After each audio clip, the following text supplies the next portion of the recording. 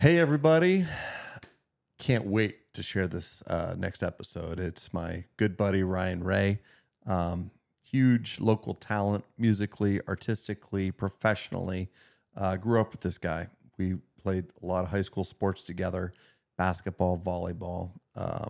Very, very good friend of mine. We have a lot of mutual good friends, and we've stayed in touch over the past several decades. But looking forward to kind of sharing his story with you. He's a local Townville guy, went to Maplewood. Like I said, we played basketball and volleyball together. We were Maplewood Tigers together. We sweated through a lot of practices together, and we've maintained our close friendship since then. And he's got a great wife, great story, great career, and he's just so musically inclined as well. You're going to get a little bit of all that. So make sure to stay tuned because you're going to get to see and hear his story, but you're also going to get to hear what he does best, which is play music. So stick around. We'll see you soon.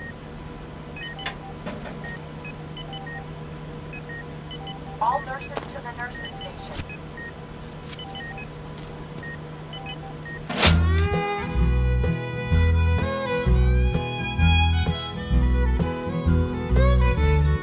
Lawless country people are real close family.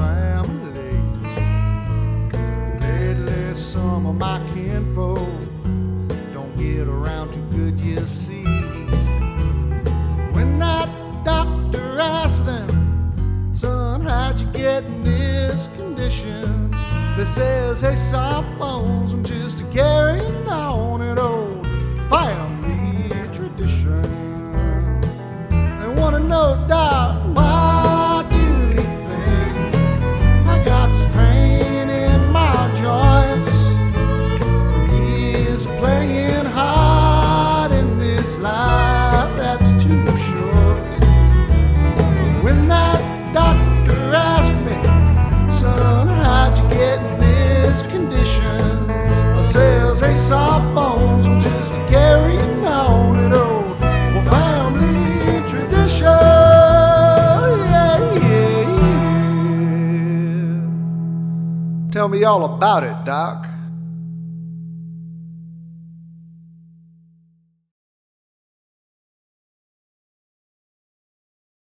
Hey, everybody. Ryan Molly here, and welcome to Hey Sawbones, my story, my passion.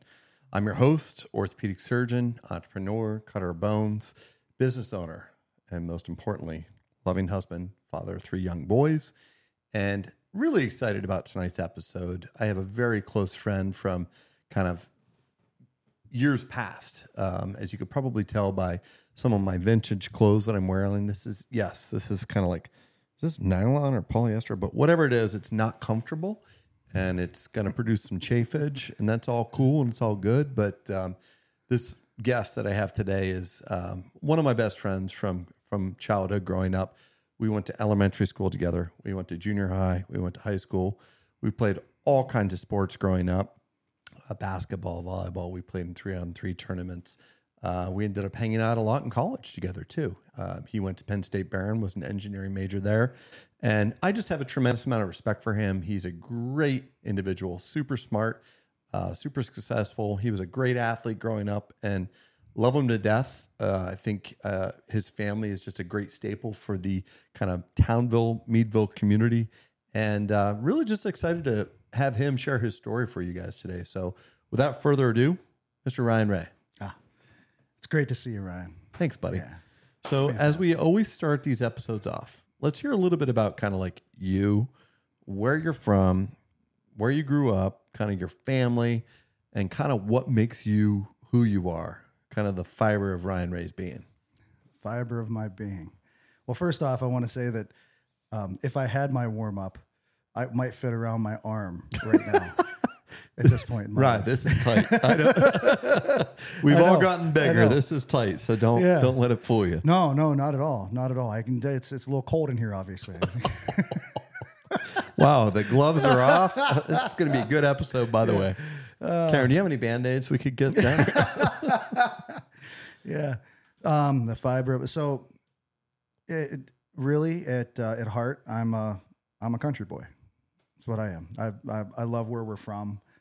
I love the I'll call it the upbringing or the community we got to grow up in, and all of that imprinted onto me from a very, very young age all the way through, and has kind of, I'll say, really helped become who I am today. Right? We had a wonderful small town upbringing where, you learned to work hard. Right? You learn to contribute to the community.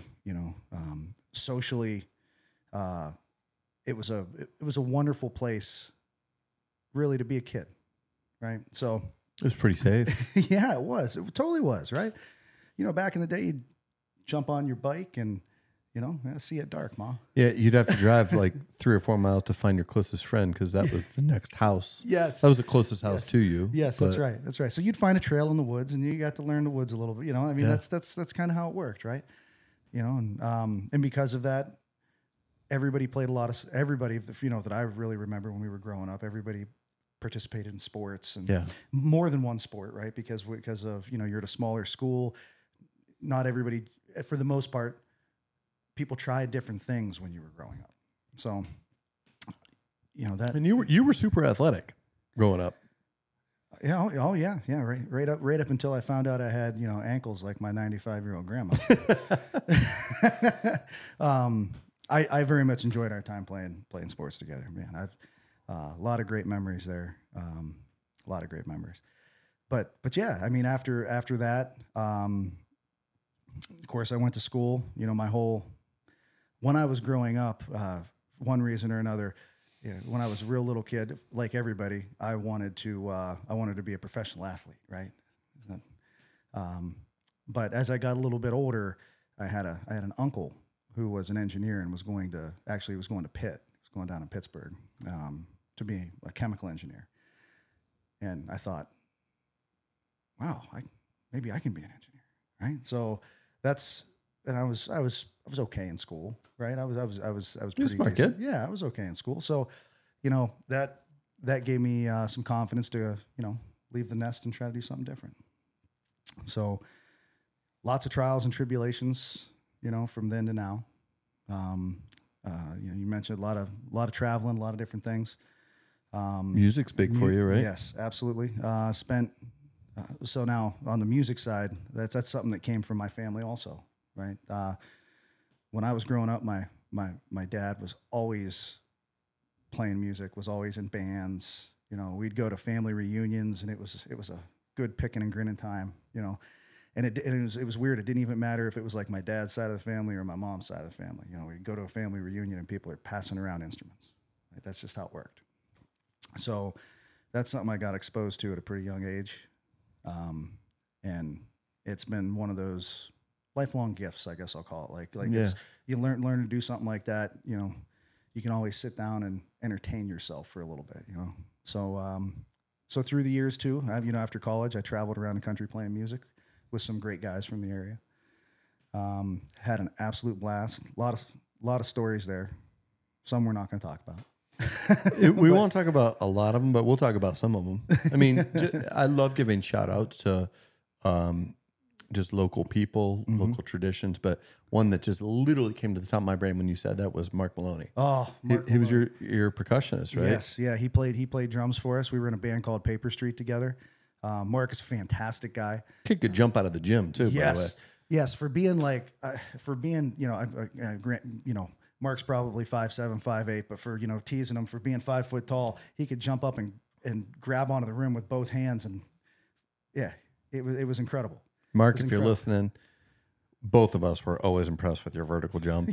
And you're just energy. Absolutely. Great guy, great enery. Wonderful. Not only on the volleyball court, but also when he was behind a set of drums too. Oh, yeah, he was a great drummer, and he was a really good friend. He was a lot of fun to play music with. Those years when we were traveling around, Mark was playing drums for us. A guy from out General McLean way named Brad Williams played guitar for us. Phenomenal guitar player. Another great guy. Met him actually in the engineering program at Penn State. That's how we met.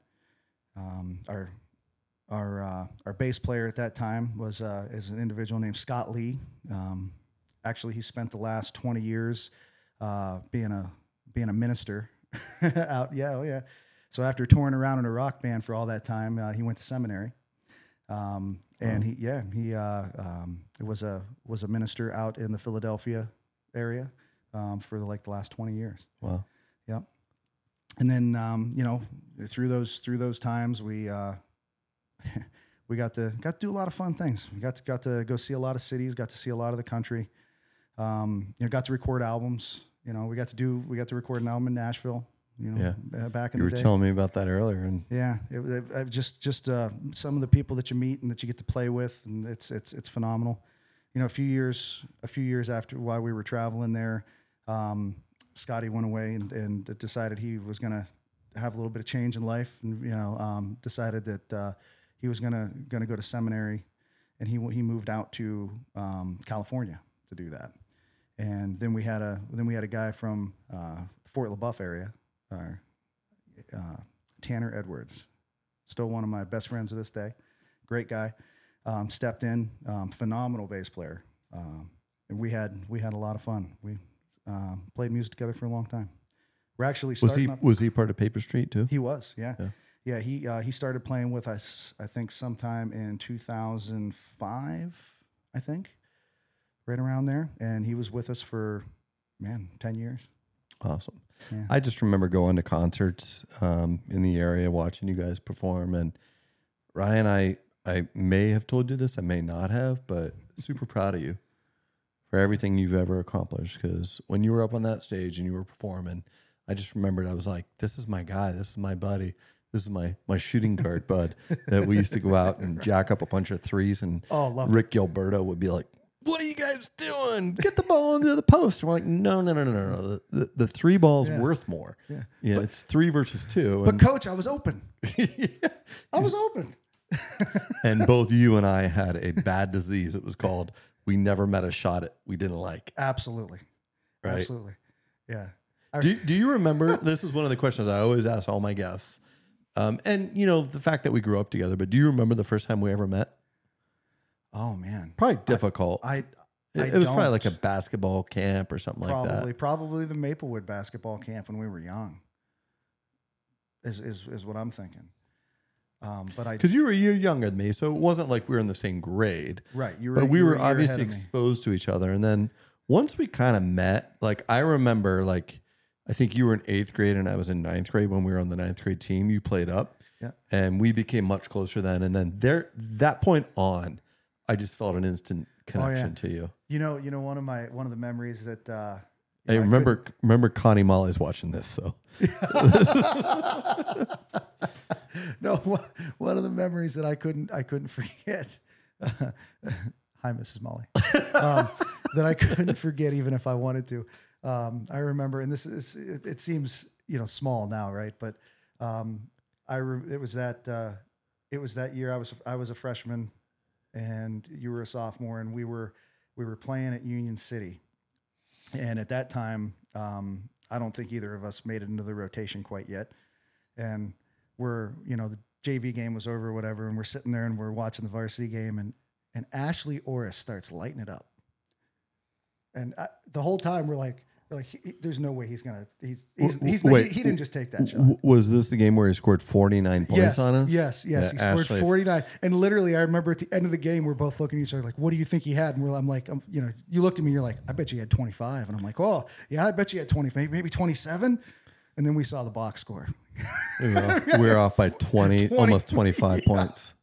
He was literally pulling up from just across half court. Yes, he was. And he was hitting everything. He was in everything. And he shot 1 million free throws. Yes. It was one of those games where you just kind of like feel the momentum and the zone. And we had those games, never 49 points worth. No. Ashley was a good player. I mean, Ashley if we had 25, 30 points, we were like, dang, that was a heck of a game. But 49 points in a high school game. Right. And other than free throws, that was the closest that he ever came to the basket when he was shooting, because he was shooting 30, 35 footers and just draining them on us. He hit a lot of threes.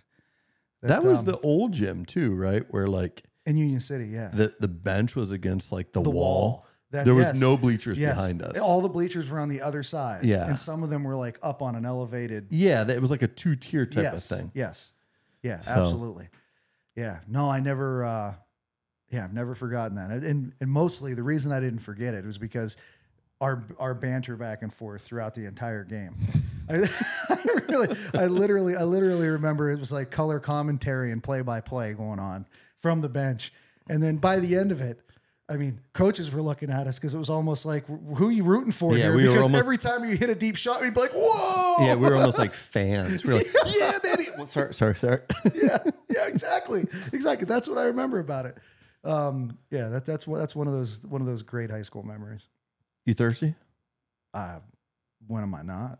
Yeah. So, I mean, as part of this, we always do the beverage break before we kind of get into the Q&A session. So, as you all know, I always ask my guests kind of what their favorite drink is. And Ryan's kind of a brother from another mother with regards to my taste buds in terms of beer. He's an IPA guy. Mm-hmm. And he texted me earlier today. I said, hey, what's your favorite beer? He said, I like Lavery's Dualicon. And I was like, dang, that's a good one.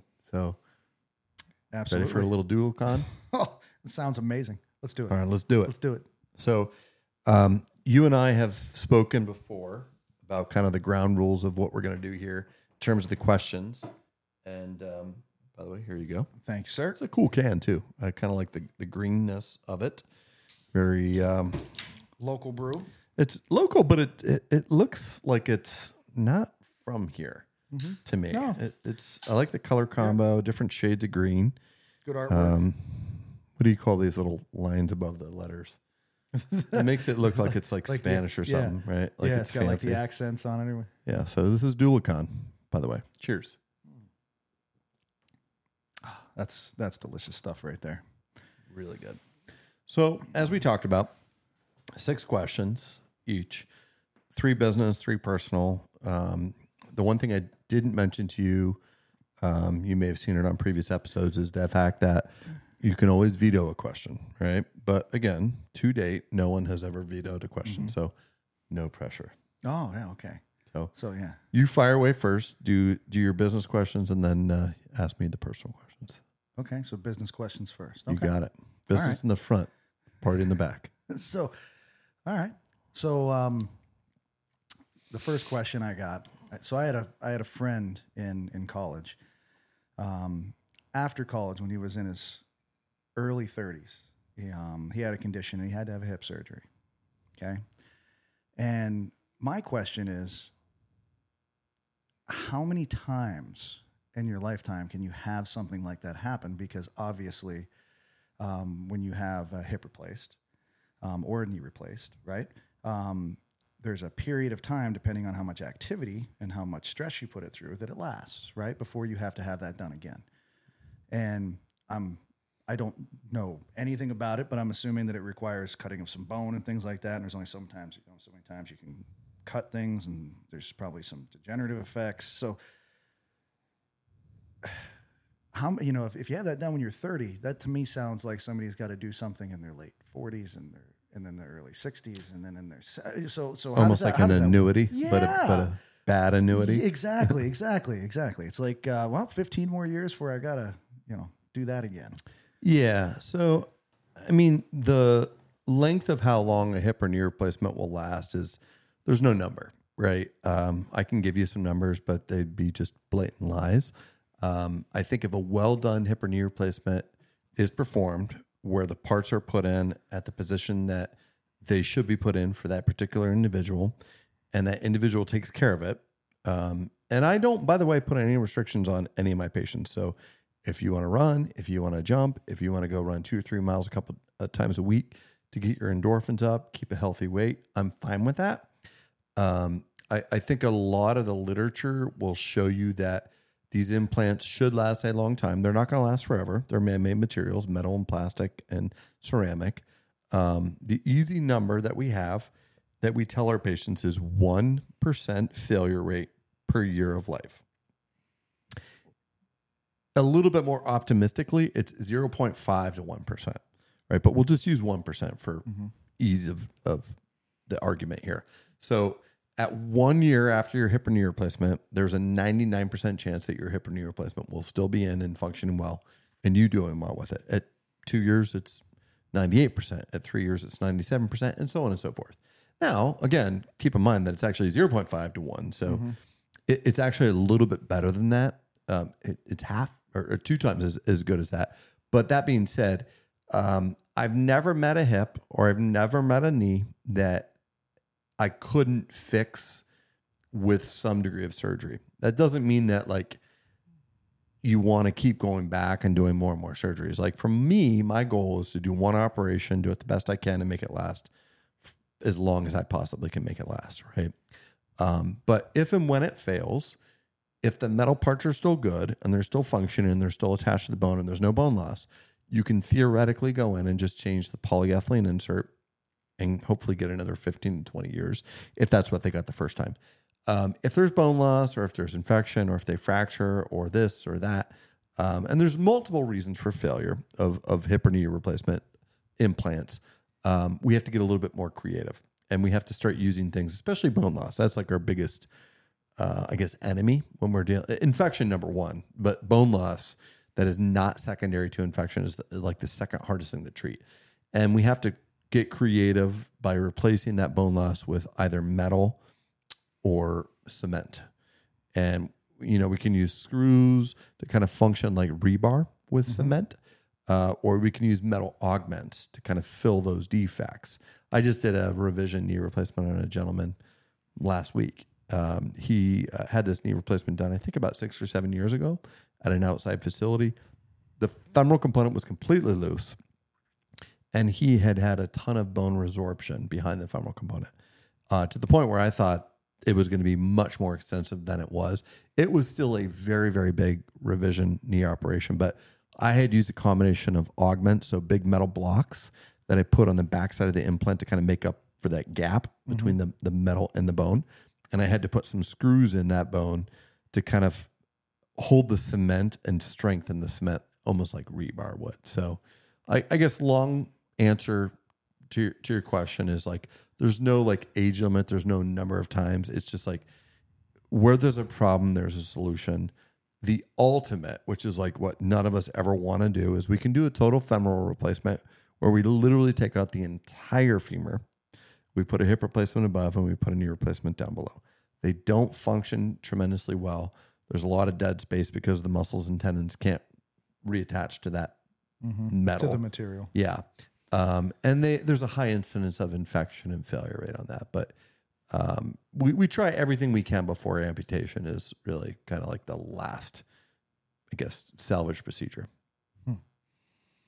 So I mean, over that time period, if there is any degeneration, does the leg, I mean, does it literally shorten? It can, yeah, especially if there's bone loss and the implants become loose, they can start to shorten. Like on this particular individual, I don't know how he was walking because when I went in, like his femoral component was completely loose. Usually I have to work to get it off. It can appear loose on the x-rays, but you still have to work to detach it. This one, there was no work whatsoever. I made the incision, opened his knee up, and I pulled it out with my fingers. That's how loose it was because there was so much bone loss there. But yeah, you can get shortening of the limb with that. So, I mean, I got to imagine, I'm just thinking about, engineering mindset on this. So, whenever I have a system that's functioning right, and I do have some issue like that, then, that's just going to move a problem, right? So so is there a place that normally, that you normally, so if a situation like that starts to happen with somebody and it's going to cause them some type of limp, right? Or it's going to cause them some type of odd movement in their walking or their running, where's the next place that's going to, is it the back? Is it the other knee? Is it the other hip? Is it their lower extremities? Like where? Yeah, that's a great question. I mean, whether it's an arthritic joint or it's a joint that's replaced that isn't doing well, you're always going to affect the joint above and the joint below. So the forces are going to go either to the ankle joint or probably more commonly to the hip joint, and then the hip joint to the back, right? The SI joints and the lower lumbar spine. So it is a chain. Everything's connected. The leg bone's connected, the hip bone's connected, the pelvis. I've heard that song. Yeah. And by the way, maybe we can do a version of that a little bit later when you break a guitar up. But yeah, you're going to start to stress other joints, and you may start to stress your other knee, right? If we're talking about a knee replacement that has failed, you may start to favor it and limp and start to put more stress on your opposite knee and cause that to degenerate quicker too. So it's complex, but Yeah. you know, where there's I always tell my boys this, and I tell my staff this: where there's a problem, there's a solution. Okay. So is that one question, or is that? Well, I don't know. That can be as many questions as you want it to be. But that was that's we'll give interesting. you 1.5 for that. Okay. All right. All right. Well, okay. So next professional question. So you're an entrepreneurial type guy, right? I like to think of myself also as one.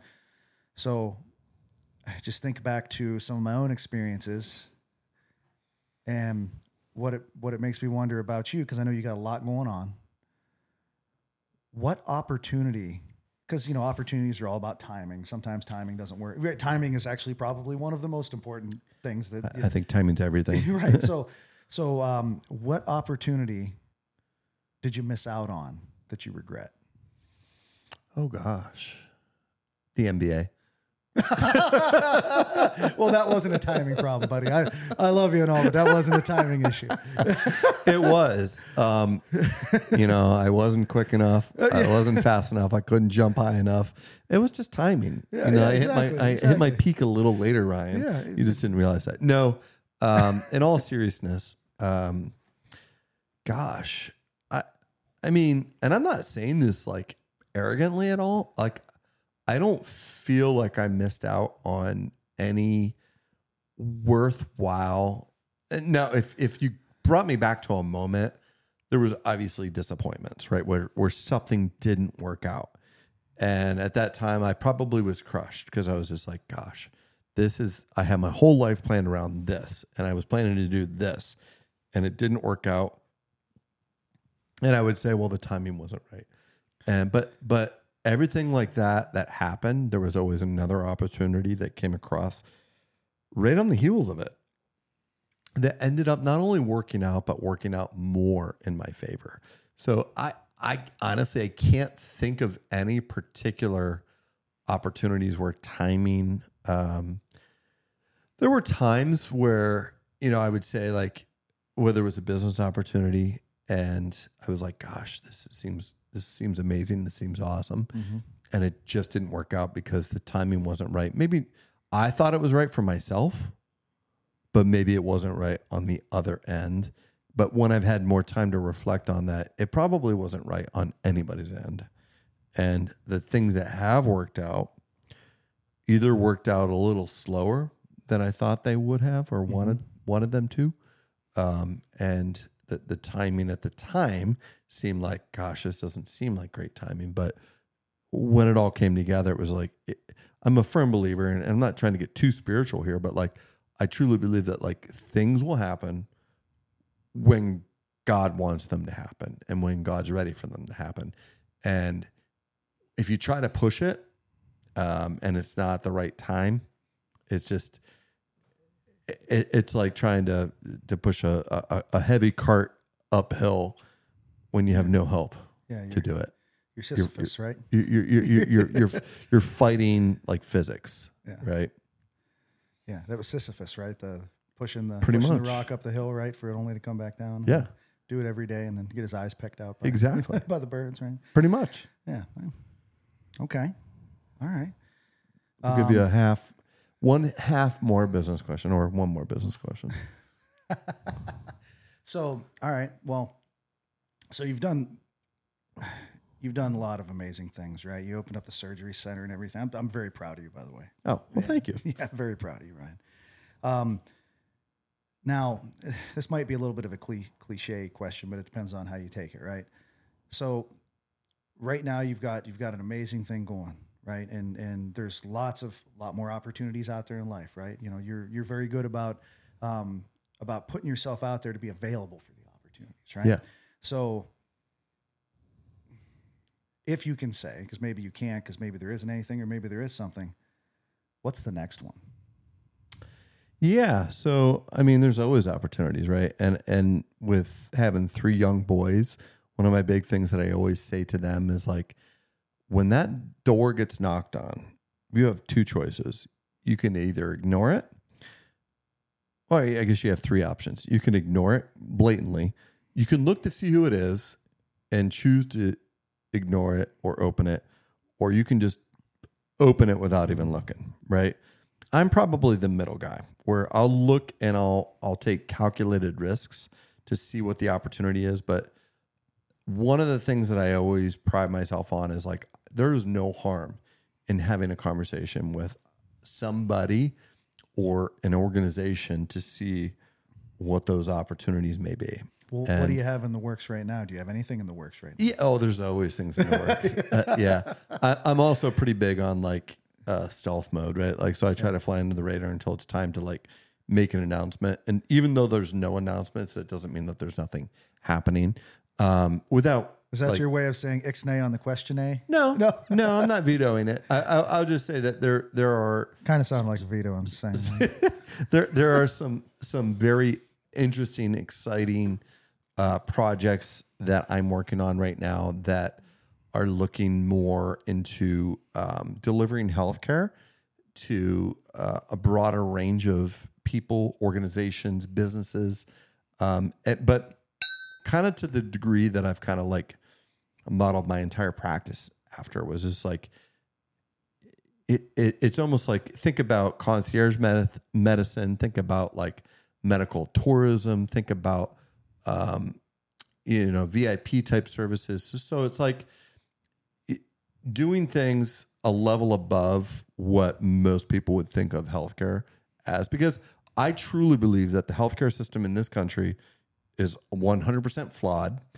I think that the healthcare insurance industry is 100% flawed, and it will crumble, it will crash within the next couple of years.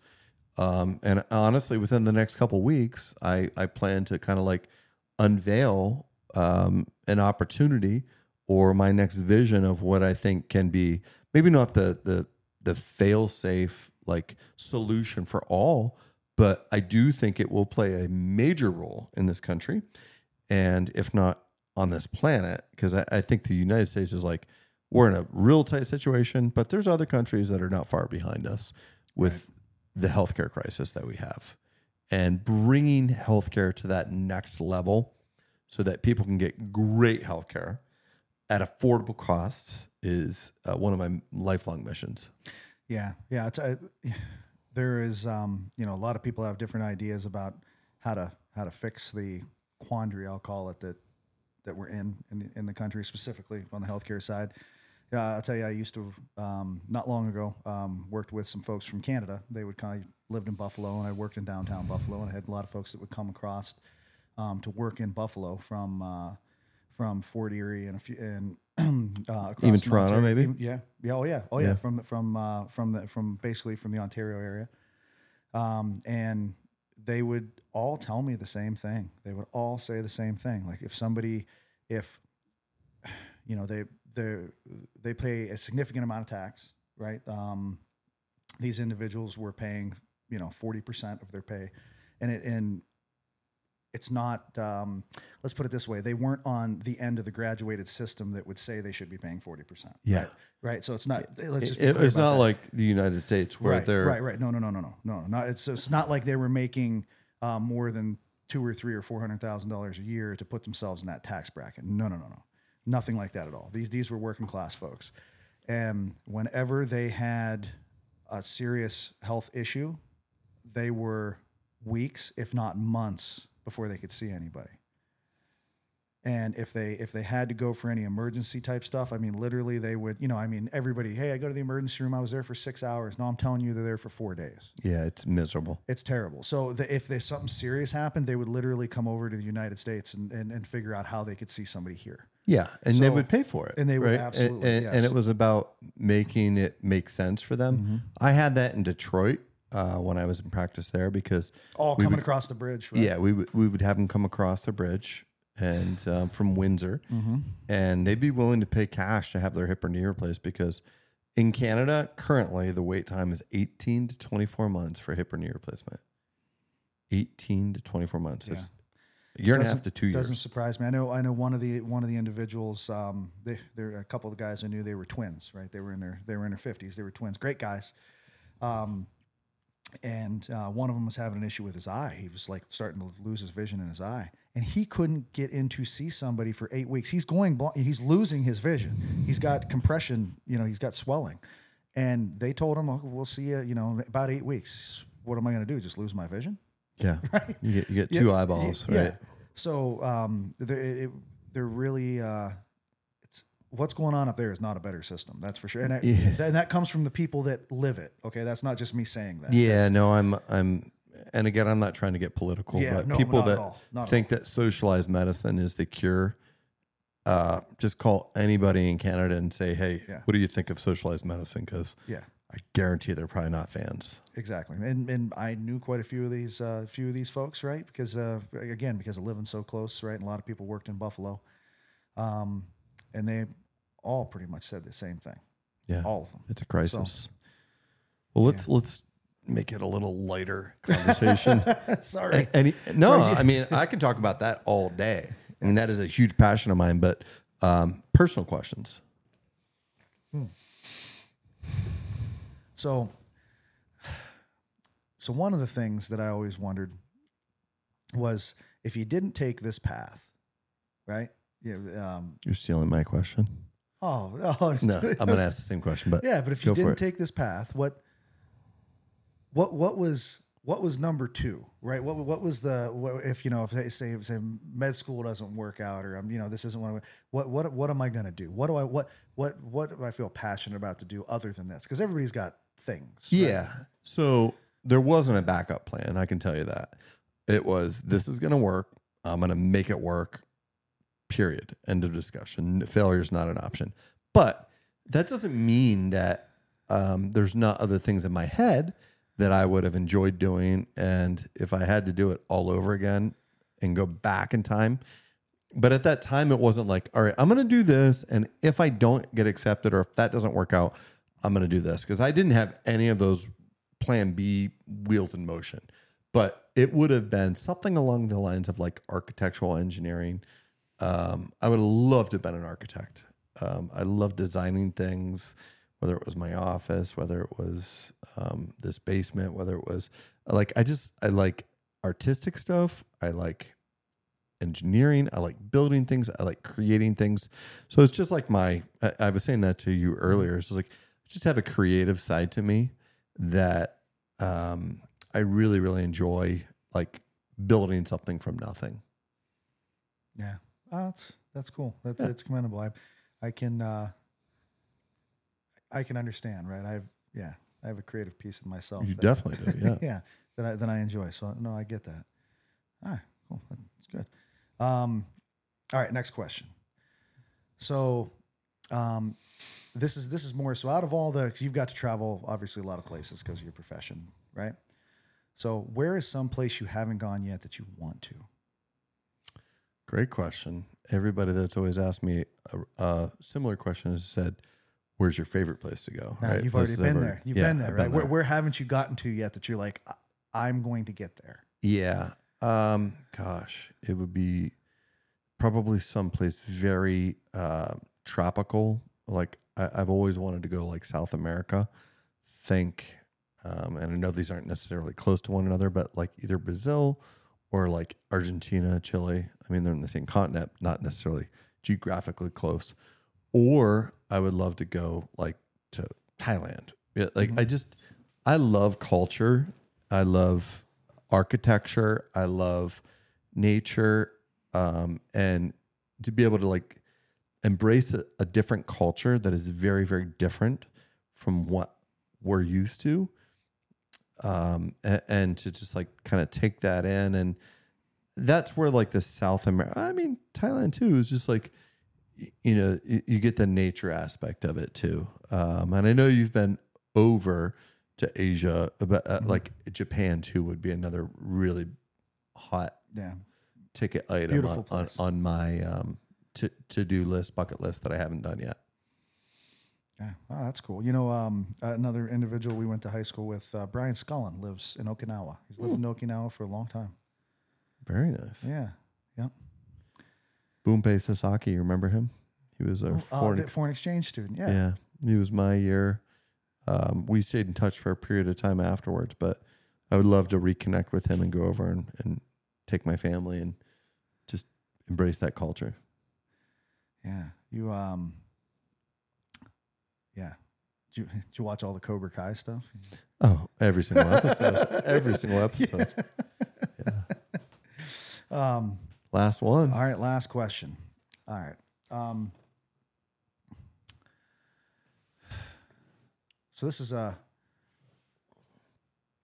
similar, but this isn't, where haven't you gone that you want to go? This is more in 10, 15 years. What's Ryan Molly doing?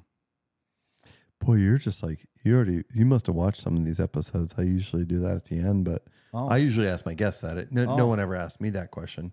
So 10, 15 years, 10 years, I'm probably still here doing what I do right now. Probably not like I'm doing it right now. Hopefully better. Just because of family, right? So like the boys and Karen are so important to me. So I can't see myself relocating before 10 years. 15 years, maybe.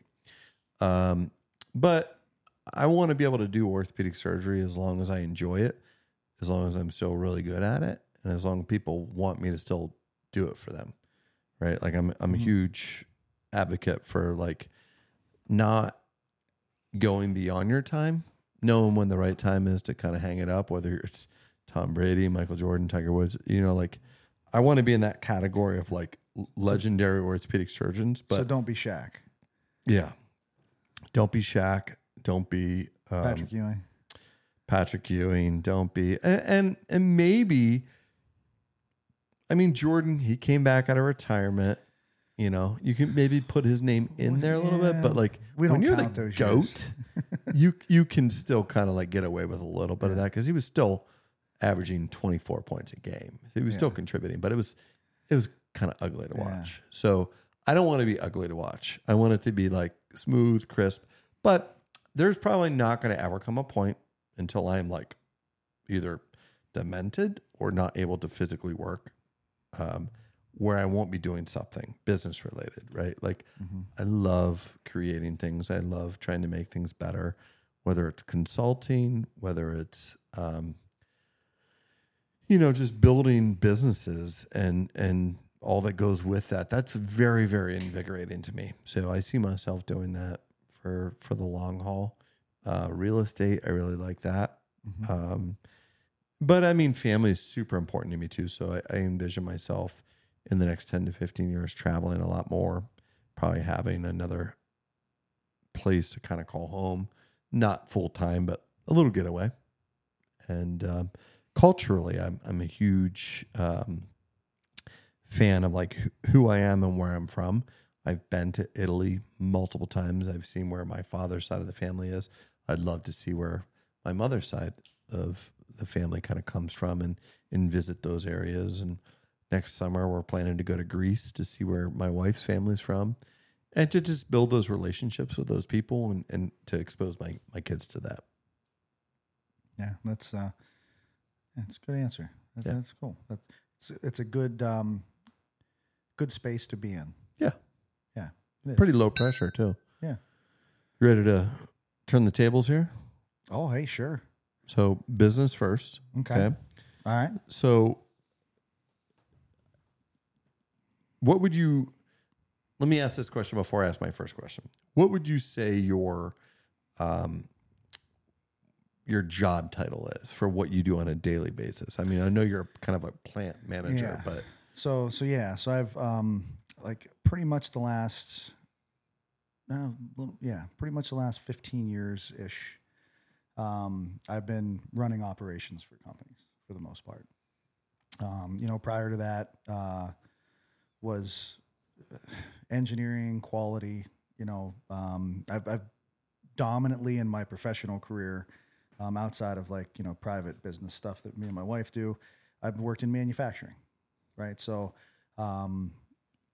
realistically there's a lot of process development that has to happen, right? There's a lot of leadership that has to happen, right? I mean, manufacturing, you're nothing without the machines are nothing without the people to make the things happen, right? Yeah.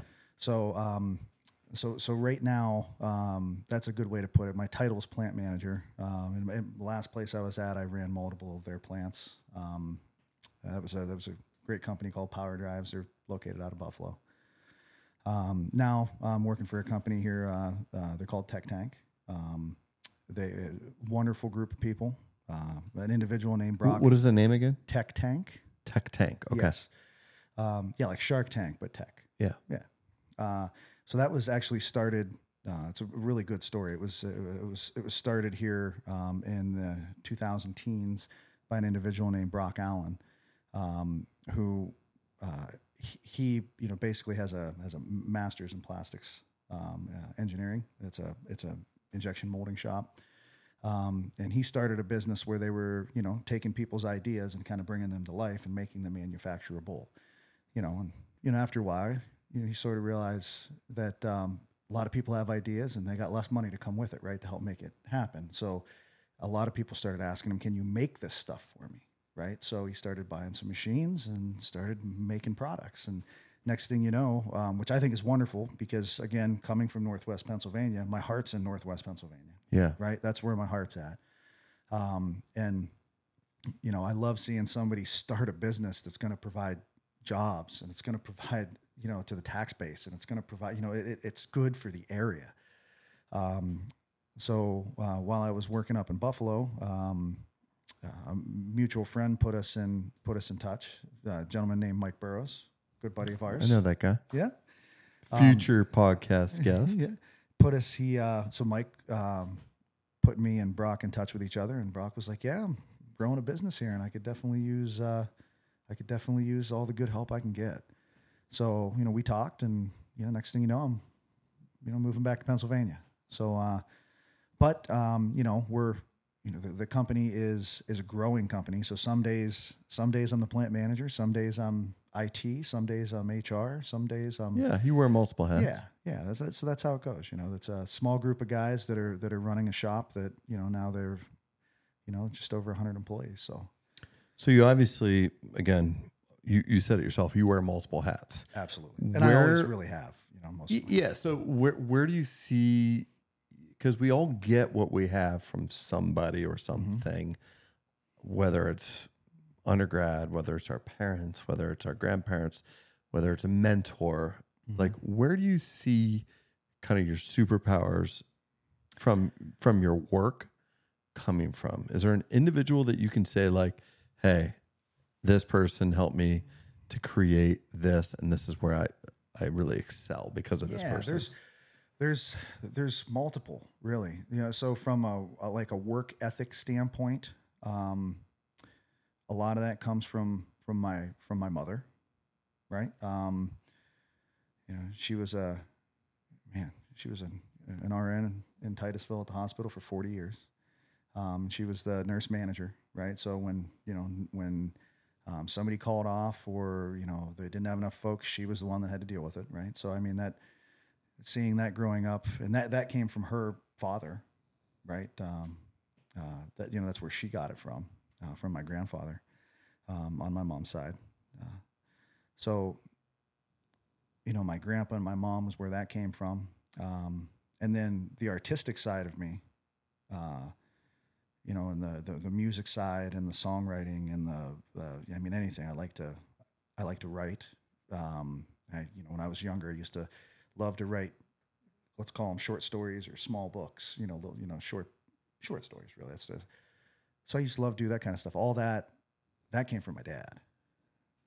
Yeah. Rich. Yeah, right? I do. He's a great guy. That's why I'm grinning over here because I know both your parents. Yeah. And I love to hear because that came from I my didn't dad. know all this. Oh yeah. My father, again, was always playing music when I was young. He was just very, very talented. He was just good at things, right? So when he was in high school, before he was injured, he was one of the best athletes, right? And everybody tells me this as I'm growing up. Everybody, And then, But by the way, I hate to interrupt because I was telling my boys this. Your dad was almost drafted professionally for baseball, yes, correct? Yes, correct. That's correct. My father was in the midst of, he was one of those high school kids that was in the midst of being recruited, for minor league baseball. Yeah. To develop into, yes. My boys were literally asking me that earlier tonight Yes. when I was saying, hey, you were coming over. And they're like, Yeah, didn't his dad almost play professional baseball? I'm like, yeah. Yeah. And I mean, and it was in his, mid-teens that this was happening, right? So again, different day, right? Things happen differently than they do now. But he was, when he was a freshman, and there wasn't even, again, our area was an area that always had volleyball, right? Which I attribute to Denny Patton. Yeah, for sure. Right? Mr. Patton. Yeah, a tribute to Denny Patton. Great guy. Also another wonderful person. Yeah. But I think I've heard the story from many, many folks, not my father, right? But other folks that, when he was a freshman, when freshmen didn't play sports back in the early 70s, it just didn't happen, right? The freshmen sat and the upperclassmen played, that, he started on the team that went and played at States as a freshman in volleyball. And then, he got to play varsity basketball and he got to play varsity football. But his sport was baseball, wasn't it? Yes, baseball was the sport he was most How did he renowned do for. that in volleyball? Because weren't So they he both spring played- sports? Honestly, back then, I don't know how the setup was. I do know that he played a lot of summer ball, Okay. right? So, He was schools getting exposure through Yes. that. Yes, but yeah. And then he had an injury, right? So he wasn't able to follow through on that stuff. Yeah. But yeah, he after that, I just remember being a kid, and so yeah, he was good. He was good at sports, and everybody knew that. Kind of, a lot of people knew my dad, and then he would just pick up instruments and play them. Like he was playing when I was a kid, he used to play the lap steel, and then all of a sudden just picked up a banjo and started playing the banjo, and then he was always playing in bands, singing and playing bass. And when I was a kid, I remember him playing around on a guitar, and yeah. So Could he just hear it in his head? yes, he was an ear player totally. So he could just hear it and then mess around with the instrument enough, and next thing you knew, he could play it. Yeah. Yeah. So that, fortunately, and don't get me wrong, there's lots of hours of having to work through things to make it happen. I realize that now as I'm older, right? But Yeah. he was always able to make that happen, and the bands were good. It was pretty good. I've heard him. Right. So I guess kind of my last business question is similar to what you asked me, but I'm going to give you some parameters, right? Mm-hmm. So if you weren't doing what you do now as a plant manager, Mm-hmm. and I'm going to take away your music outlet too, can't be a professional musician, what would it be that Ryan Ray would be doing at this point in life? Oh, man. So there was a period of time when I was young when I wanted to be, a very brief period where I wanted, of all things, I wanted to be an attorney. So contemplated that a lot when I was, in high school age, right? What am I going to do next? What am I going to do next? But, I had an uncle who was in engineering, and, my Uncle Todd, actually, and that was something that seemed, cool and fun. So I did that, right? But so maybe that, another thing that I've been blessed in life, over the years, our good friend Mike, he also a really entrepreneurial guy, driven guy, right? And people say, or one of the sayings is, you're kind of the average of the 4 or 5 people that you spend the most time with over time, right? Yeah. And he has definitely helped kind of push me and introduce me to folks, right, that may at some point in time been out of my comfort zone. Yeah. Right. Which is in a good, so it's all been a good thing. And me and my wife are fortunate to do some things on the real estate side. And a lot of that came from relationships that we built through Mike and through people that we met through him. So, I'd love to say some type of small business owner. Yeah. Right. I really think it would be something like that. I really do. Everybody's a little bit different. I'm not and again, since I've worked in manufacturing so long, right, I kind of take it back to this. I like a little bit of variety when I'm doing things, right? So things that are the same task over and over again, or can be monotonous, those type of jobs sometimes aren't for me. I need to be able to think and problem solve. Like that's what interests me. Mm-hmm. So running a small business. Who knows what that business could be, right? But I think you'd be successful at it regardless of what it was. I do. That's probably what I would end up. Because you're a leader, right? You've done that athletically throughout the years that I've known you. You've done that throughout your professional career. And you've surrounded yourself with enough really smart people that if you didn't always know the answer, just like myself, like you were able to figure out how to get the answer by asking other people that may specialize in that. Right. Yeah. Yeah. Again, going back to, you're talking the superpowers, meeting folks that help mentor me through, anything from a rental property, right? And what can that turn into? And what can the next thing be? Just being able to meet people to help you do that, realize,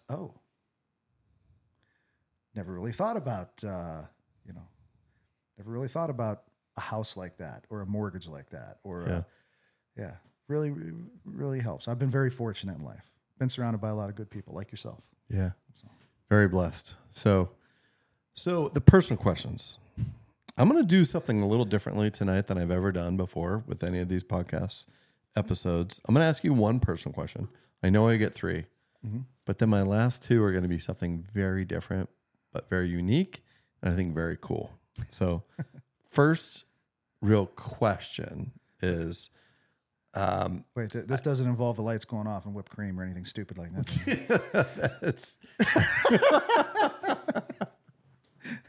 Sorry. Dang it. Sorry, Mrs. Molly. We got to... Jay, can you edit this? Because now I have to restart all my questions. He guessed it. No. So my first and only real question is, I'd like to hear more about your wife, Julie. Like who she is, what she does, how you guys met, and like, just like your relationship with her. And then we're going to get into some fun stuff for questions 2 and 3. Okay. So, my wife, Julie, is amazing. She's an amazing person. So we met, a long time ago now, 2004. But we actually technically met before 2004, but 2004 is kind of the beginning. Yeah. So was that when you first started dating? Yeah. Then? Okay. Yep. So, she's from Erie. And how we ended up actually meeting, I was playing around town, playing a lot of venues, playing bands and stuff. And I worked at a place called OEM Erie that her cousin, the cousin was much older, but the cousin, turned out to be my boss. Oh, wow. So that's how this actually happened. So I was working, I started there as an intern when I was in college. So I started at this place as an intern, and I was working in their quality lab. And the quality manager at that time was a woman named Diane Thompson, and it happened to be Julie's cousin. So Diane would, tell the family and stuff that, I got this guy who's, he's out, he's our little local rock star, right? He's out there playing in the bars and stuff. We're going to go see him one of these nights. Do you want to go? So there was a place. It's not there anymore. Back then, I think it was called Scorchers. Yeah. Do you remember? Yeah. Do you remember Scorchers? So one night we played a gig at Scorchers, and Julie and her parents came with Diane and Diane's husband, John. So that's the first time I remember ever meeting her. And it was just kind of like, hi, hey, whatever. And then, you can play the show. But fortunately, I made a little bit of an impression, right? So at least I think I did. In my mind, I did. Was it the voice? Was it the guitar? Was it a combo? You'd have to ask her. Okay. You'd have to ask her. But at that point in time, I had, thinking back, I had long hair. So, yeah. So, here I am up there jumping around and twirling around a bunch of long hair that's, halfway down my back. Them were the days, right? Back when it was a different color. So after that, every once in a while then I'd recognize her. So then I would see her out at some different places. And, we'd play at Sherlock's, which was a place that's no longer there anymore either. It makes me feel old. But I'd go down, we'd play at Sherlock's a lot. And every once in a while I'd run into her there. All right. And then, what ended up happening is in 2004, it was Diane had a birthday party. Okay. And I'll probably get this wrong, but I think it was her 60th birthday party. And I went to the birthday party, and so did some other people from work. And I remember Julie coming in, and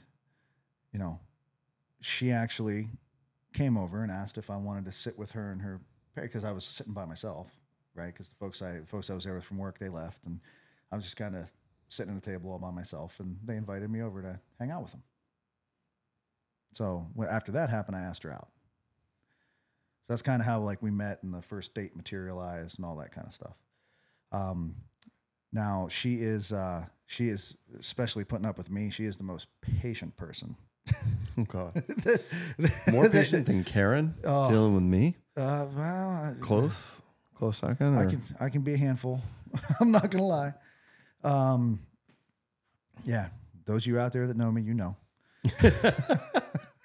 Must be the Ryan thing, because I've got the same thing going on with myself. Absolutely, so. Absolutely. Trust me, your dad has given me the look of disappointment before. I've seen it. I've seen it a couple times too. That's right. I deserved it when it happened. I deserved it. Yeah, Gerald, I totally deserved it, Gerald. But like I said, I can be a handful. No, most patient person. So for almost 20 years, she worked at the school at the Gertrude Barber Center at the not at one of the group homes, but at the school with the kids. Yeah. Did you know that Karen's actually working with the Barber Center now? Oh, is she? Yeah. Oh, that's she fantastic. Started that probably about 3 or 4 months ago. Yeah. That's like her passion in life. Yeah. So. That Julie did that for a long time, and actually she quit when we moved to Buffalo for and that's a whole other scenario, right? Like she's just been wonderful throughout the years. I come home and it's like, honey, I think we got to move to Buffalo. Yeah. And she's like, whatever we got to do, huh? Well, that's what makes a great, kind of co-pilot, right, in life, whether it's your business partner, your spouse, your wife, your husband, whatever it may be, is they support you throughout, no matter whatever you're going through at that moment, and unconditionally, right? They know that this is what you need to do at that point, and oftentimes it comes as a sacrifice for them personally. Yeah. Oh, and you know what? I mean, everything we have, to this day, we have the property management business and stuff, and she works, right? She works full time right now. She worked at the Barber Center for a long time when we were up in New York. We had some friends. She worked at a barbecue restaurant, and then she's worked at Lowe's now for several years too. It's and in addition to that, she handles the bulk of the property management stuff. Yeah. And it's, like I said, a lot, if not all of what we have is, because, we're a team, but I wouldn't have it if it wasn't for her. Dude. Seriously. She's wonderful. Teamwork makes the dream work, right? That's right, man. So for questions 2 and 3, I want to do something fun. Yeah. What's that? You brought your guitar. I did. You asked me to bring it. Yeah, I brought the guitar today. I'm going to go grab it. Okay. All right. So Jay, you're going to do your little editing thing where you're like, make it look like it's happening really quickly. I'm going to get up. I'm going to get him another beer, and I'm going to get him his guitar. And when we come back, you're going to hear Ryan Ray. Hey guys, welcome back. So questions 2 and 3 are going to be a little different, a little unique. I asked you to bring your guitar tonight, Ryan, and I've always enjoyed listening to you play, whether it was at a house party in college, a bar, or whatever it may be. And by the way, everybody, this is the guy that did the song for this podcast. So I think if you could just give a little bit of that. When I first kind of reached out to you, I said, hey, a little bit of the old Hank. sound, but it's the Hank parody. Yeah. It's parody. give us a little bit of that first.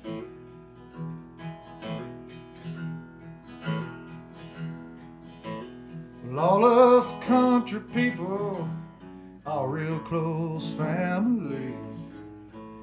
Lately, some of my kinfolk don't get around to good, you see. Guess that's gonna win. Oh, hold on. We gotta edit that. What's the second part? All these country people are real close family. Lately, some of my kinfolks don't get around to good, you see. And when that doctor asked me, son, how'd you get in this condition? says they saw bones, I'm just carrying on. Oh, Family tradition.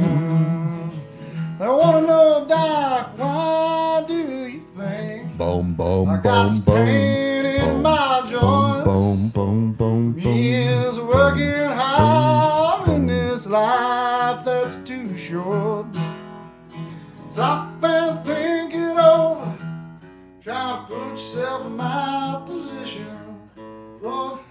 Hey, Sawbones, I'm just carrying on an old family tradition. So one of the things I've always thought about when I heard you sing, Ryan, was I always heard different people. I've heard Eddie Vedder. Recently, I've heard Chris Stapleton in your voice. I just feel like you kind of have like this very mesmerizing voice. Can you do either of those two artists? And because I think you could nail both of them. Yeah, we do a little. Let's see, Chris. We'll Pearl Jam first, right? So.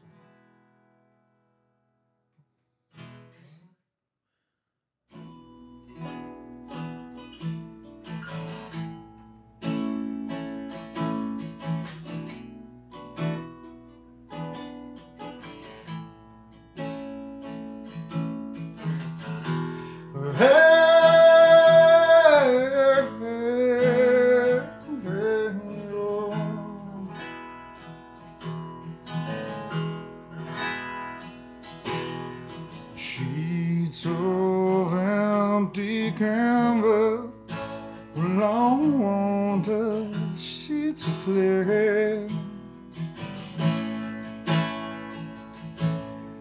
Lay spread out before me, as her body once did.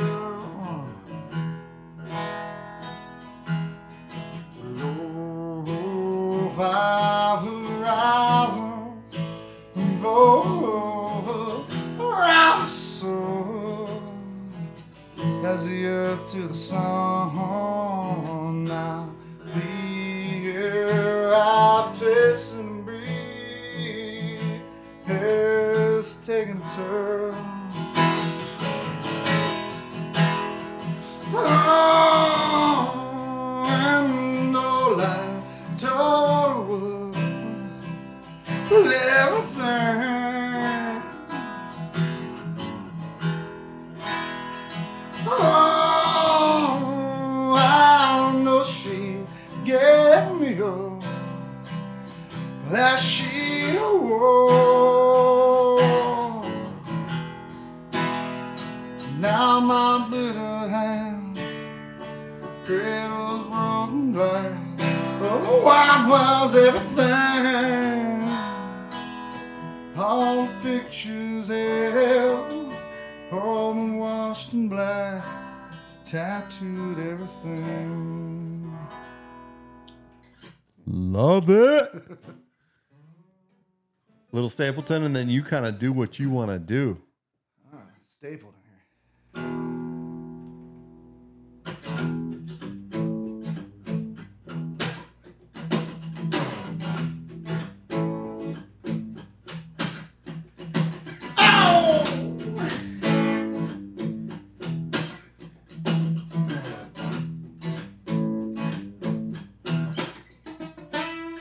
Well, just look down, give me 40 days. Instead of 5 could not pay. Said white price soon be home. Cross the line and then you're wrong. 40 days, shotguns and barbed wire fences. 40 nights sitting listening to that midnight train on Memphis.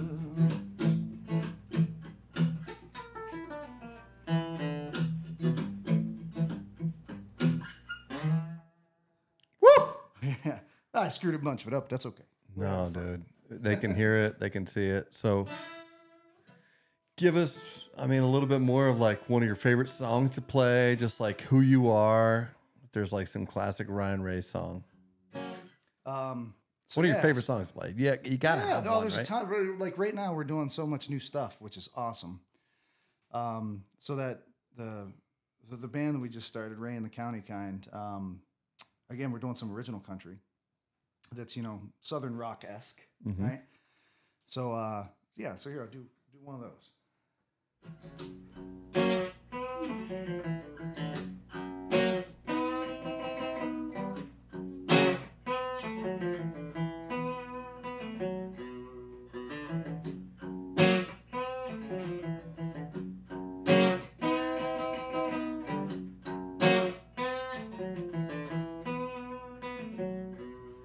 Well, I'm heading back to the land I come from with some old friends tonight. Time to reminisce, have drinks, talk shit. Laugh about the parties I used to be legit, cause I'm almost sick and almost taste the beer. Can't wait to see the neon light. A few more miles in a room full of smiles. A couple shot glasses filled with daylight. I need a bar stoop to sit on tonight. Float the whiskey river till the morning time. Couple good friends, you had to do it up right. I need me to die by tonight, yeah.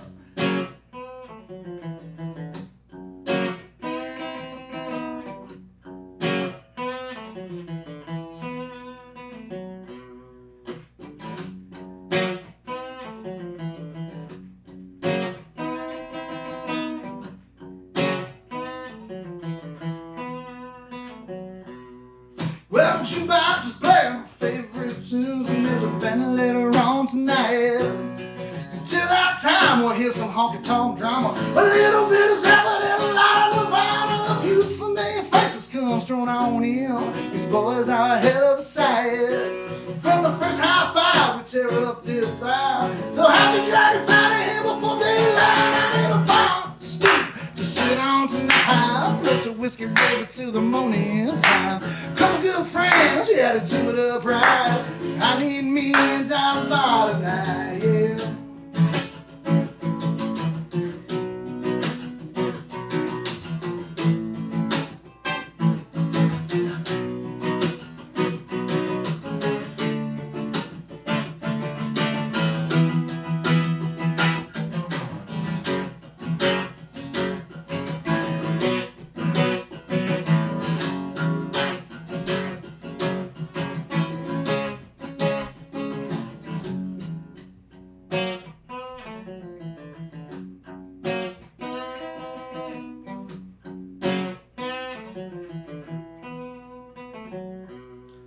Well, I ain't much for the dance club scene. You know it don't do much for me.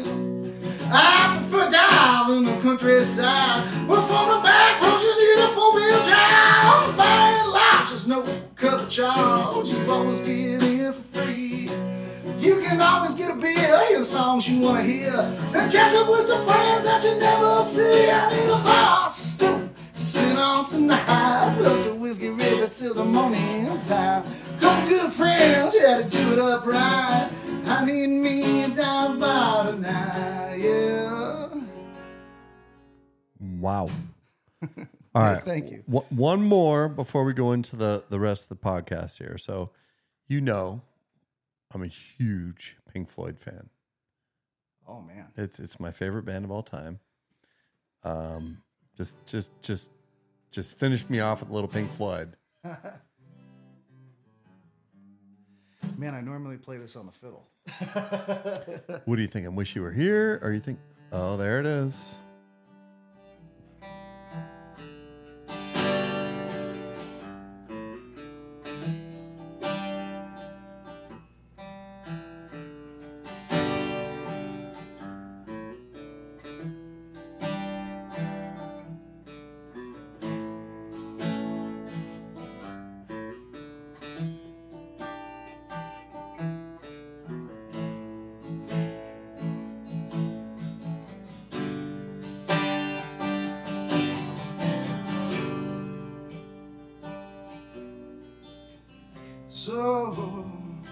So you think you can tell well, heaven from hell, blue skies from pain? Can you tell a green field from coast to rail, smile from a veil? Do you think you can tell? Did they get you to trade your heroes for ghosts, hot ashes for trees, hot air for cool breeze, cold comfort for change? Did you exchange a walk on power and a wall for a lead role in a cage?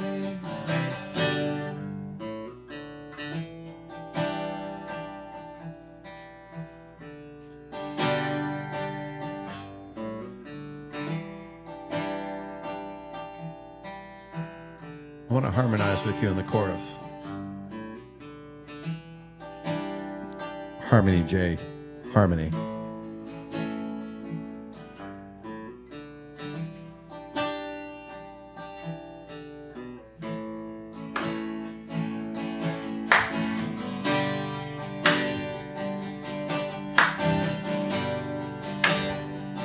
See if I get the chords right this time.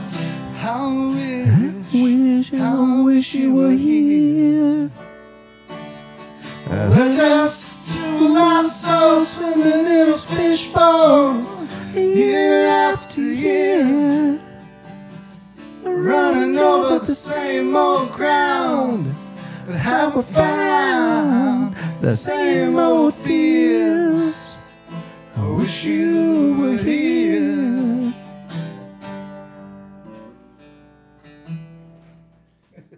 Woo! All right. So I screwed that all up too, but that's fun. It's all good, dude. It's Ryan Ray, folks. And seriously, check him out. His Ray upcoming... check us out, Ray in the County Kind. And how can they find you, by the way? So you can follow us on Facebook, right? So if you go onto Facebook, we are Ray in the County Kind. You'll be able to look us up in the search. Also, I also have another band. It's a bluegrass band. It's one of the joys of my life. I get to play music with my father. The Chain Gang. Yeah, the Chain Gang. So if you're on Facebook, check us out. It's the Chain Gang of Northwest PA. All right. And then, I also play in a band in Buffalo, playing a classic rock band in Buffalo still too. That one's called Red Sky Night. So again, check us out on Facebook too. That's Red Sky Night. So if you happen to be in Buffalo, come out and see us play. You like the bluegrass? Every summer, come on out. Playing lots of gigs. And then, very recently here, Ray in the County Kind, bringing some Americana country to the area. Awesome. All right. You heard it here, guys. So we're going to get repositioned here and we'll rejoin you in a couple minutes. Okay. Thanks, guys.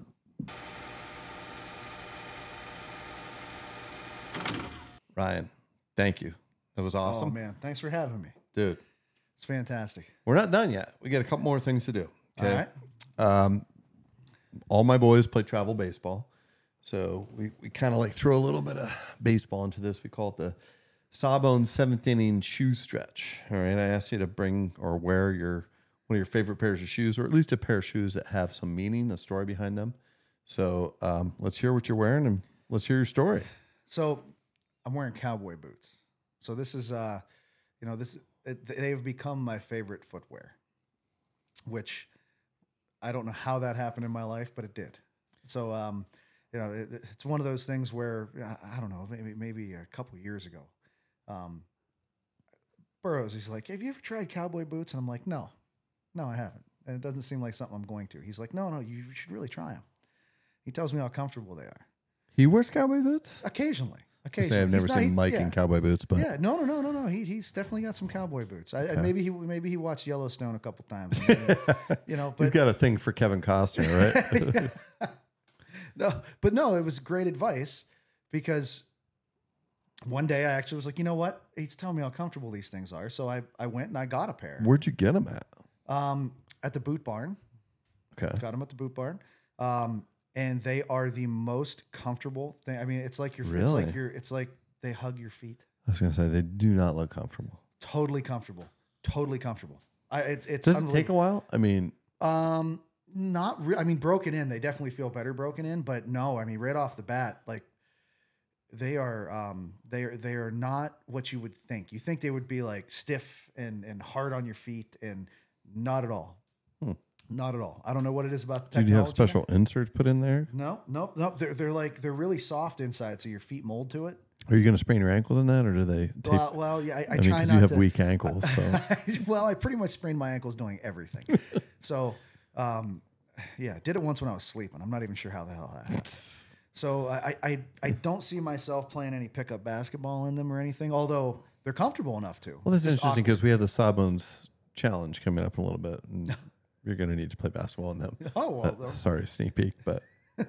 but yeah, so I ended up, I really enjoy a pair of cowboy boots now.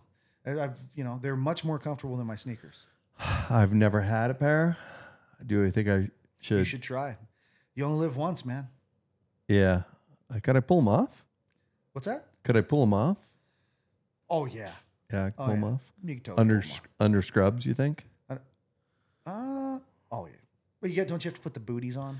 I don't really ever put any booties on because I keep my I wear Crocs when I'm operating, like the ones without holes in them. All right, so wait, you're worried about the cowboy boots not being comfortable when you're wearing Crocs? Rubber. Yeah, they're super comfortable. Yeah. So think about it. If that is comfortable, like, oh, dude, this is leather and cushion, brother. Hey. I'm all in. I like the look of them for sure. I've always been like, man, when guys wear cowboy boots, I'm like that those dudes are like doing it right. I just never thought I could pull it off. Plus, I was always like because I have like very flat feet, thinking that they would be super uncomfortable. But yeah. I mean, and I when I run and everything, I gotta have special running shoes and all that type of crap now. For it to feel not cause problems with the. But you're not running those. The aforementioned, the ankle. The weak ankles. Yeah. You're not having Rick Gilberto tape your ankles up before you go out for a run? No. I haven't. Last time I tried to call Randy Savitsky, give me a tape job. He didn't answer. That was our volleyball coach. And Rick Gilberto was our basketball coach. But as always, I'm wearing a pair of Jordans, Jordan 1s. These are the taxis. So Luca, my youngest, all of my boys love the Jordan shoes. But one of the funniest things was like, oh, I'm trying to figure out all the names of the shoes. He's like, oh, those are the taxis. I'm like, oh, yeah, they kind of look like they'd be taxis. He's like, no, those are the taxis. I'm like, well, what's the name of them? He's like, the taxis. I'm like, seriously? He's like, that is the name of them. And I looked them up, and sure enough. But I wore them because tonight is like a Maplewood night, right? Yeah, black. So you got the black and gold. I brought out the old polyester shooting shirt, which is, by the way, I told Ryan, this is a size medium. It's like a size 40, 42 chest. It's been 15 years since I've been a size, probably 20 years since I've been a size 40, 42 chest, or a size medium of anything. Yeah. It's like more of a size medium on me. It's tight. And I could probably fit that around my neck and wear it like an ascot. Well, for the next part of this, when we go outside to do the Sawbones Challenge, maybe I'll have you wear this. So, but anyways, Rye, it's been great. It's been a lot of fun. Love all of your successes, both professionally, musically, personally. It's always good. You're one of those guys that I cannot see you for 6 months to a year. But every time that I see you, we just kind of pick up where we left off. And we've done that for the past 15 to 20 years. So thank you for being a great friend and for always just being there. Appreciate it. Yeah. Well, Dude, very proud of you, Ryan. I'm very proud of you. Thanks for having me come out. This was a lot of fun today, man. Yeah. We're not done, folks. Stick around. We're going to do the Sawbones challenge as always next, and then we'll come back. We'll do our little conclusion, and then when we're done with that, we'll give you a little bit of a preview as to the next week's guests and so on and so forth. So stick around. Main event, Sawbones challenge. And by the way, this one is a little bit like, I generally don't get competitive when it comes to this, but I'm going to get a little competitive with this one because it's the shooting cards from the Maplewood 1996, 1997. I'm going to preface this right now. I have not, I have since it's not Family First anymore. I don't even know what that's called anymore. That's how long it's been. First, I don't know. Yeah, the last time I dribbled or shot a basketball, I think was probably 2004. So it's perfect. Yes. And you'll still probably kick my butt. Yeah. So, all right. Can I go underhand? See you in a little bit. Yeah, you can go underhand any way you want to do it. We'll see you in a few.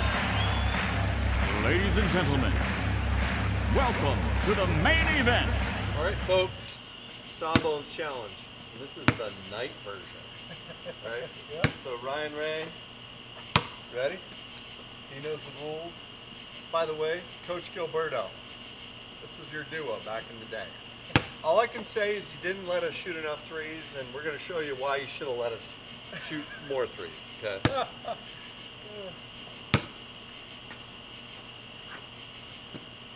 Oh, no. Jay, you're going to want to edit that one. Wait, whoa. What are you doing, mister? I love my cowboy boots. I do, but they're not made for basketball.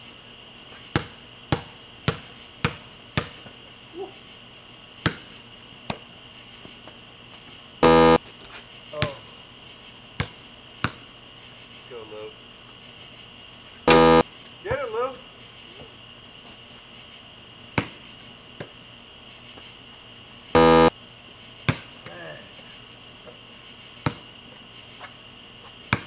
Donk. Oh, there we go.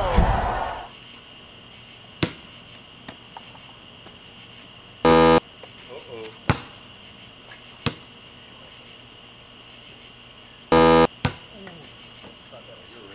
Sorry, I thought that was nothing but net. There it is. 1-1. Ooh, he's doing a little side step. Gotta get a little bit of I'm movement in telling there. you, this guy right here, he had this move. When he didn't get called for a travel, it was, I had a quick first step. it was too quick for a lot of the refs because they would. Dude, now he's feeling it.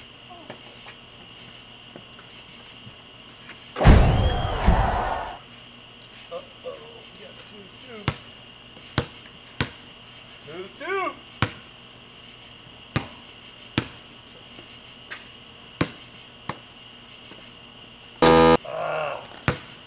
With the assist. This could be a good one, Lou. It's gonna be a tight one.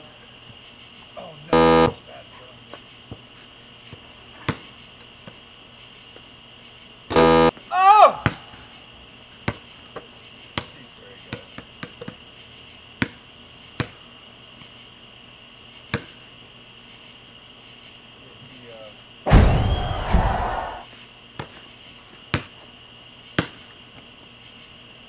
There it is.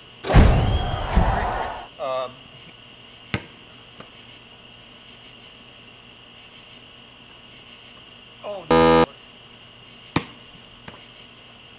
By the way, 4-3. He takes like private, like shooting lessons. Oh, there it is. Oh!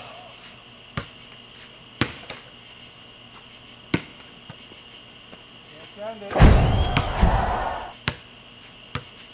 That's fine. I'd play you one-on-one, but I don't feel like getting my ankles broken or... Dude. Sawbones challenge. Good buddies, Ryan Ray, Ryan Molly.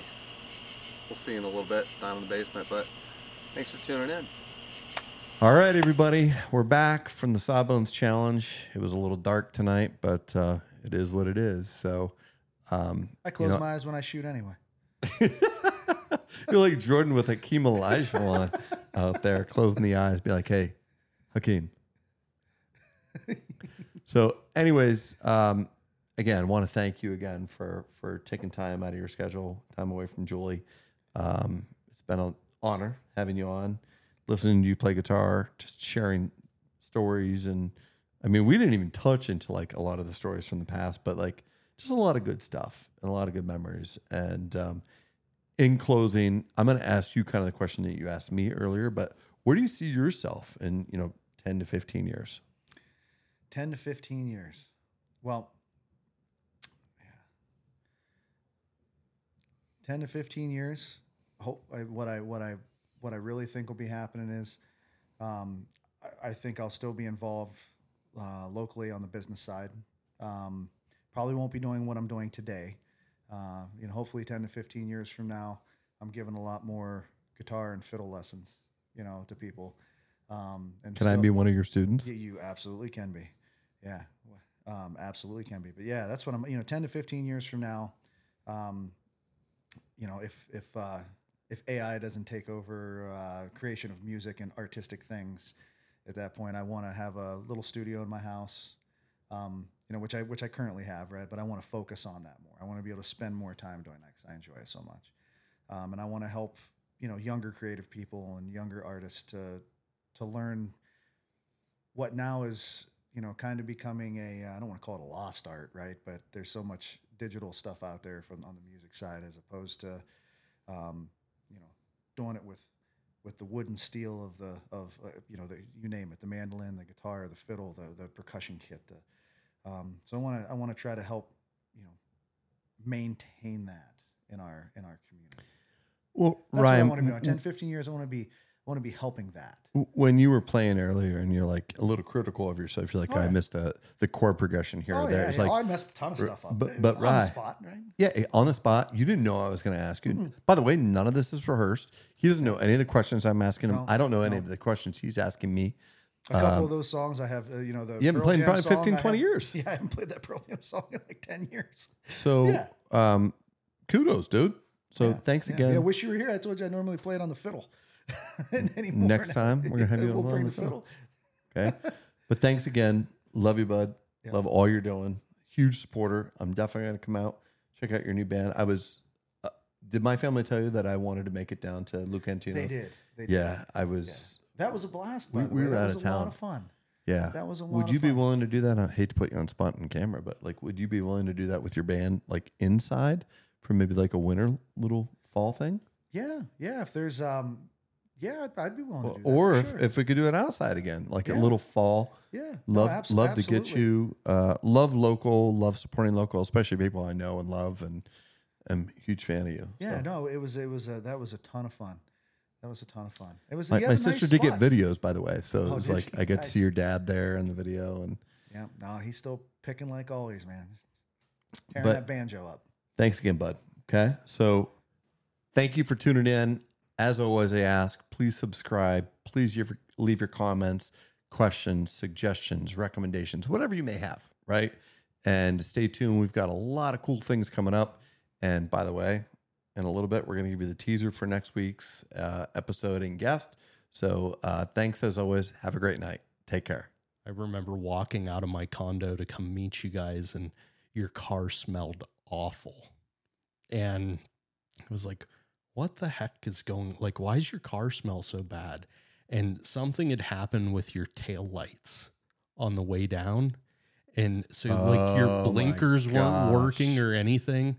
So like for the last hour and a half of the drive, you had to like rest your foot on the brake pedal. I totally forgot about that. Because I think it was like nighttime too. Yeah, it right? was. So It was I like wanted 11 people to be able to- o'clock, like when you pulled in, and it was, yeah, you had rode the brake pedal lightly just to be able to keep your light on. And hey, you got there. We figured it out, right? Country Yeah. boys figure out solutions. I mean, I needed new brakes when I got back to Pennsylvania, but Yep. So when we went to Dave Matthews, that was my first Dave Matthews concert. I don't know if it was your first Dave Matthews concert. hard to remember because I've been to so many. Yeah. But But the next one that you went to kind of felt like your first one too, because you probably didn't remember too much from the yes, and first one. this played a a starring role in our stories from that night. Three River Stadium too. Yeah. Right before it was imploded. So, and I have to attribute a lot of this to just like the basketball court. And I don't mean like the Maplewood basketball court. I mean the Molly Pavilion, the court that we had at our house. And there was some very aggressive, heated, drop down, physical confrontations that occurred with either my buddies or my sister, Kristen, who's, 2.5, almost 3 years older than me. I was like, God, what am I going to do for this shoe thing? So I just snatched it away and brought it this with me. Section of the podcast has quickly grown to become like one of the most sentimental, like heartfelt sections. Like when I first started it, simply started it because I'm a shoe guy, especially a Jordan shoe guy. Yeah.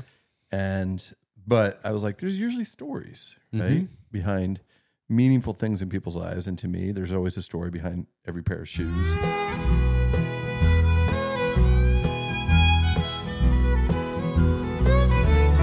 I have loved some fishing in the outdoors where I'm free. It's where I spent my time before I hurt my hip and my knee. When that doctor asked me, son, how'd you get in this condition? I says, hey, soft bones, I'm just carrying on an old family tradition. I want to know, doc, why do you think I got some pain in my joints from years of playing hard in this life that's too short? When that doctor asked me, son, how'd you get in this condition? I says, hey, soft bones, I'm just carrying on an old family tradition. Yeah, yeah, yeah. Tell me all about it, doc.